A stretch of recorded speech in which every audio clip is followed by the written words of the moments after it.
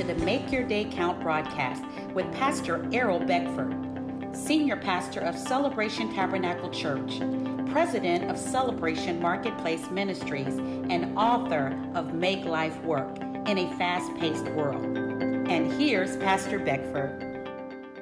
Good morning, good afternoon, and good evening. Make your day count. This is the day The Lord has made. and we will rejoice and be glad in this day. Yes, terrific Tuesday. Yes, another beautiful day. You got me there, Diane.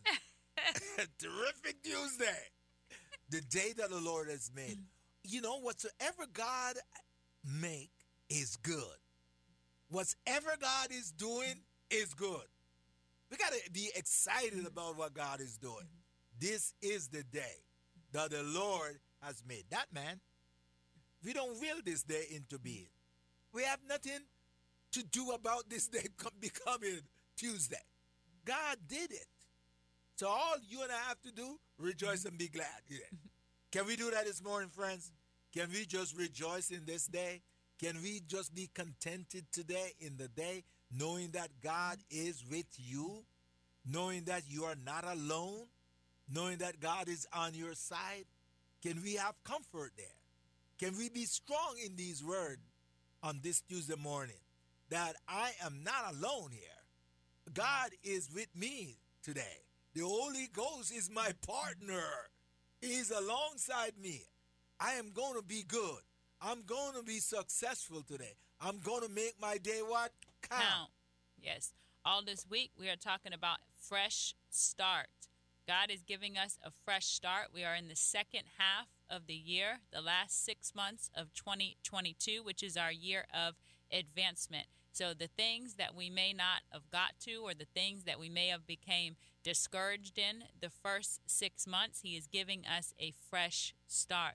It's time to pick those things up again. It's time to work those things again. It's time to make those things even greater than they are right now. We must continue to do the do's. We must continue to work while it is day, while we have the opportunity to do the things that we said we're going to do. Because the first step in authority is for us to do what we tell ourselves that we are going to do. That's the first step of authority. First, we have to take authority over ourselves. So if we told ourselves that we were going to do something, we have to make sure that we do it. So there's many things that we write down, that we declare when it changes from one year to another, when we are entering in December 31st into the year 2022. So it's time to pick those things back up. He has given us a fresh start. Hallelujah. Now, what stops us from starting all over again? One of the main enemy that stopped us from having a fresh start is us making excuses. We as human beings are so good, and I want to say, so good at making what? Excuses. We will make an excuse so fast. So if I'm going to be successful in the things of God over the next 6 months, I have to make a quality decision right now. And that quality decision is to stop making excuses for not starting. Now, somebody wants to buy a house, and he can give you 50 excuses why he didn't buy it. And it sounds good, but it need to sound not good. I can tell you that. He will say, or get a job. He needs his job, or he wants to go to college, or whatever the reason is. And we have a chance to do it, but yet, in order for us to start doing it, we have all these excuses. And today, on this Tuesday morning, I want to look at the number one excuse that we make in life. The number one excuse, the biggest excuse that you and I make in life is, I don't have what it takes to go after my dream. I don't have what it takes to do it. Whatever that dream is, here's the excuse. I don't have what it takes. I would have gotten that, but I don't have what it takes. I would have done this, but I don't have what it takes. Am I talking to someone out there? Because I'm talking to myself. Look at this here. Let me pose it this way. If there was no fear, Dad, if there was absolutely no fear, what would you and I not do? If there was no fear. Just think about it for a while. If there was absolutely, because fear is real. So if there was no fear, what you and I would do, there was be nothing, would be unstoppable if there was no fear. So what's stopping us? Fear. Where fear lie? In these excuses. The number one excuse, I don't have what it takes to do it, is because of fear. Okay? And we are not alone in that. And Sunday when I teach on it, I give some example from the Word of God, some men who make this excuse. They don't have what it takes when God called them. So we want to start with Moses? Yeah, we can go with Moses. All He's right. one of those guys. So we're Exodus chapter 3, and we're going to start at verses 10 through 12. Come now, therefore, and I will send you to Pharaoh, that you may bring my people, the children of Israel, out of Egypt. But Moses said to God, who am I that I should go to Pharaoh, and that I should bring the children of Israel out of Egypt? So he said, I will certainly be with you, and this shall be a sign to you that I have sent you. When you have brought the people out of Egypt, you shall serve God on this mountain. So God says, Moses, I'm sending you to where? Egypt. Think about it here on this Tuesday morning, friends. God talking to Moses. Moses, I'm sending you to Egypt to bring my people out. Moses said, are you serious? Who am I? I don't have what it takes. You're picking the wrong guy.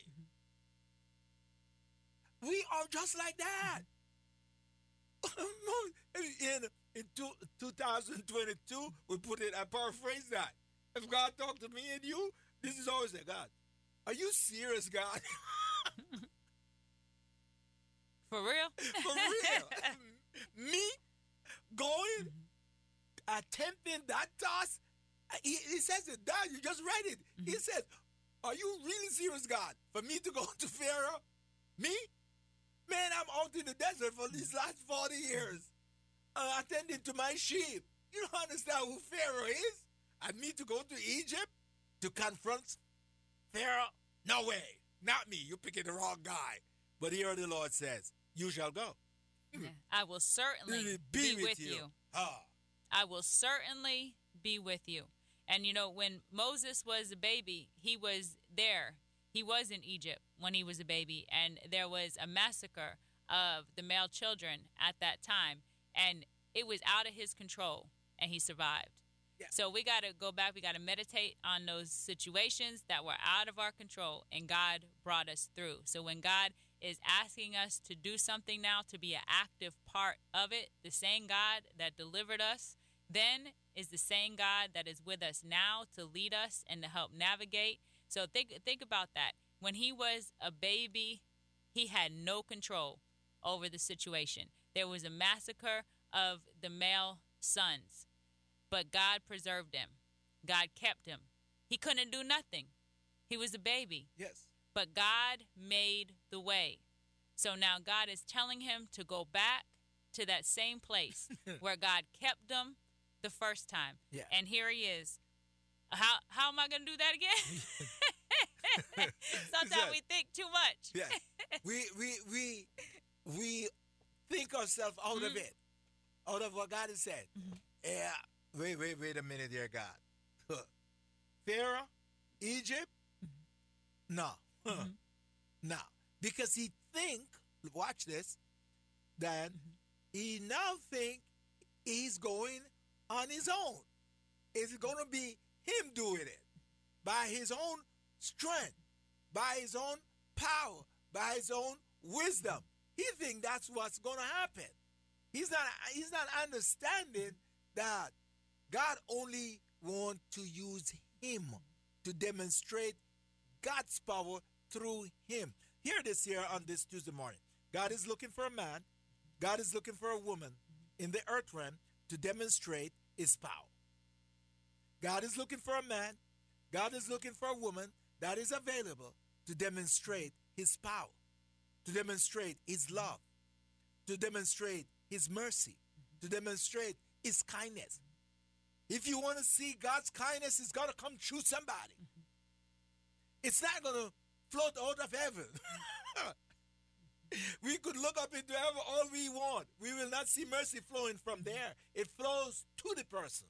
And there were people who were crying out there in Egypt for help. Because if you go back into Exodus chapter 2, starting at verse 23, it says, "Now it happened in the process of time that the king of Egypt died.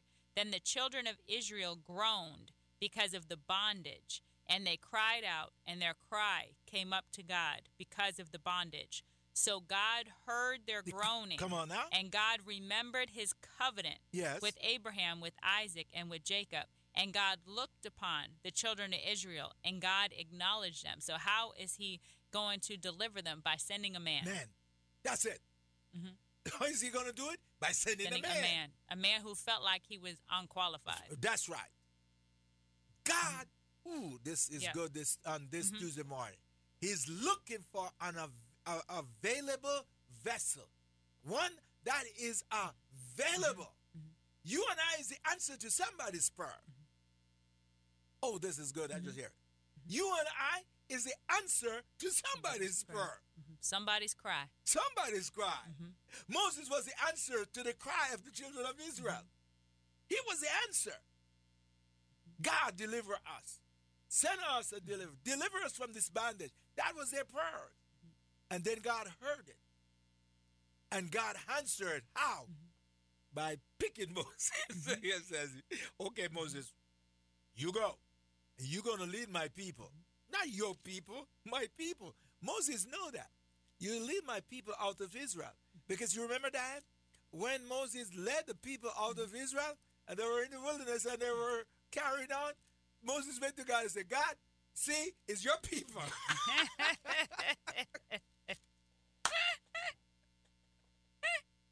Moses didn't say it's his people. He says, God, you see what's going on? Your people. Your people are stiff-necked. Your people. They won't listen. Okay. We're having a good time this Tuesday morning.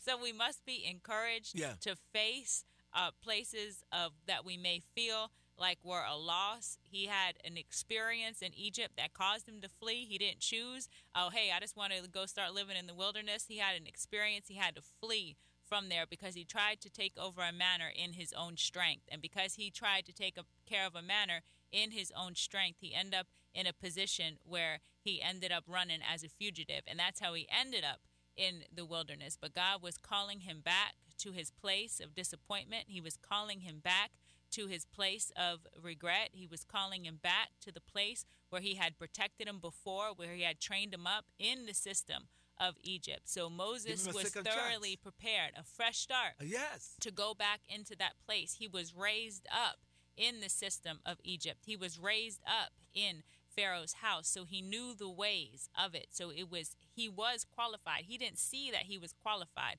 but he was qualified, and God was with him, and he did what God sent him to do. So we must remember to be encouraged through the Word of God, because it was the Word of God that gave him the courage to go forth. Make your day count. Thank you for tuning in to the Make Your Day Count broadcast with Pastor Errol Beckford, Senior Pastor of Celebration Tabernacle Church in the beautiful city of Cocoa. For more information on this broadcast, please contact us at 321-638-0381. Tune in tomorrow to hear more about how you can make your day count. Space Coast Realty is a friendly, knowledgeable, active, and accessible real estate agent here in Brevard County. Keller Williams is known for real estate services all across the world, and Wayland specializes in helping buyers purchase the right place to call home, as well as helping sellers market and negotiate the sale of their single-family home, condo, vacant land, or business. Wayland Duff can be reached at 321-536-5973 or visit waylandduff.kw.com. Wayland Duff with Keller Williams Space Coast Realty is your local realtor who provides all you need and the time you deserve to get your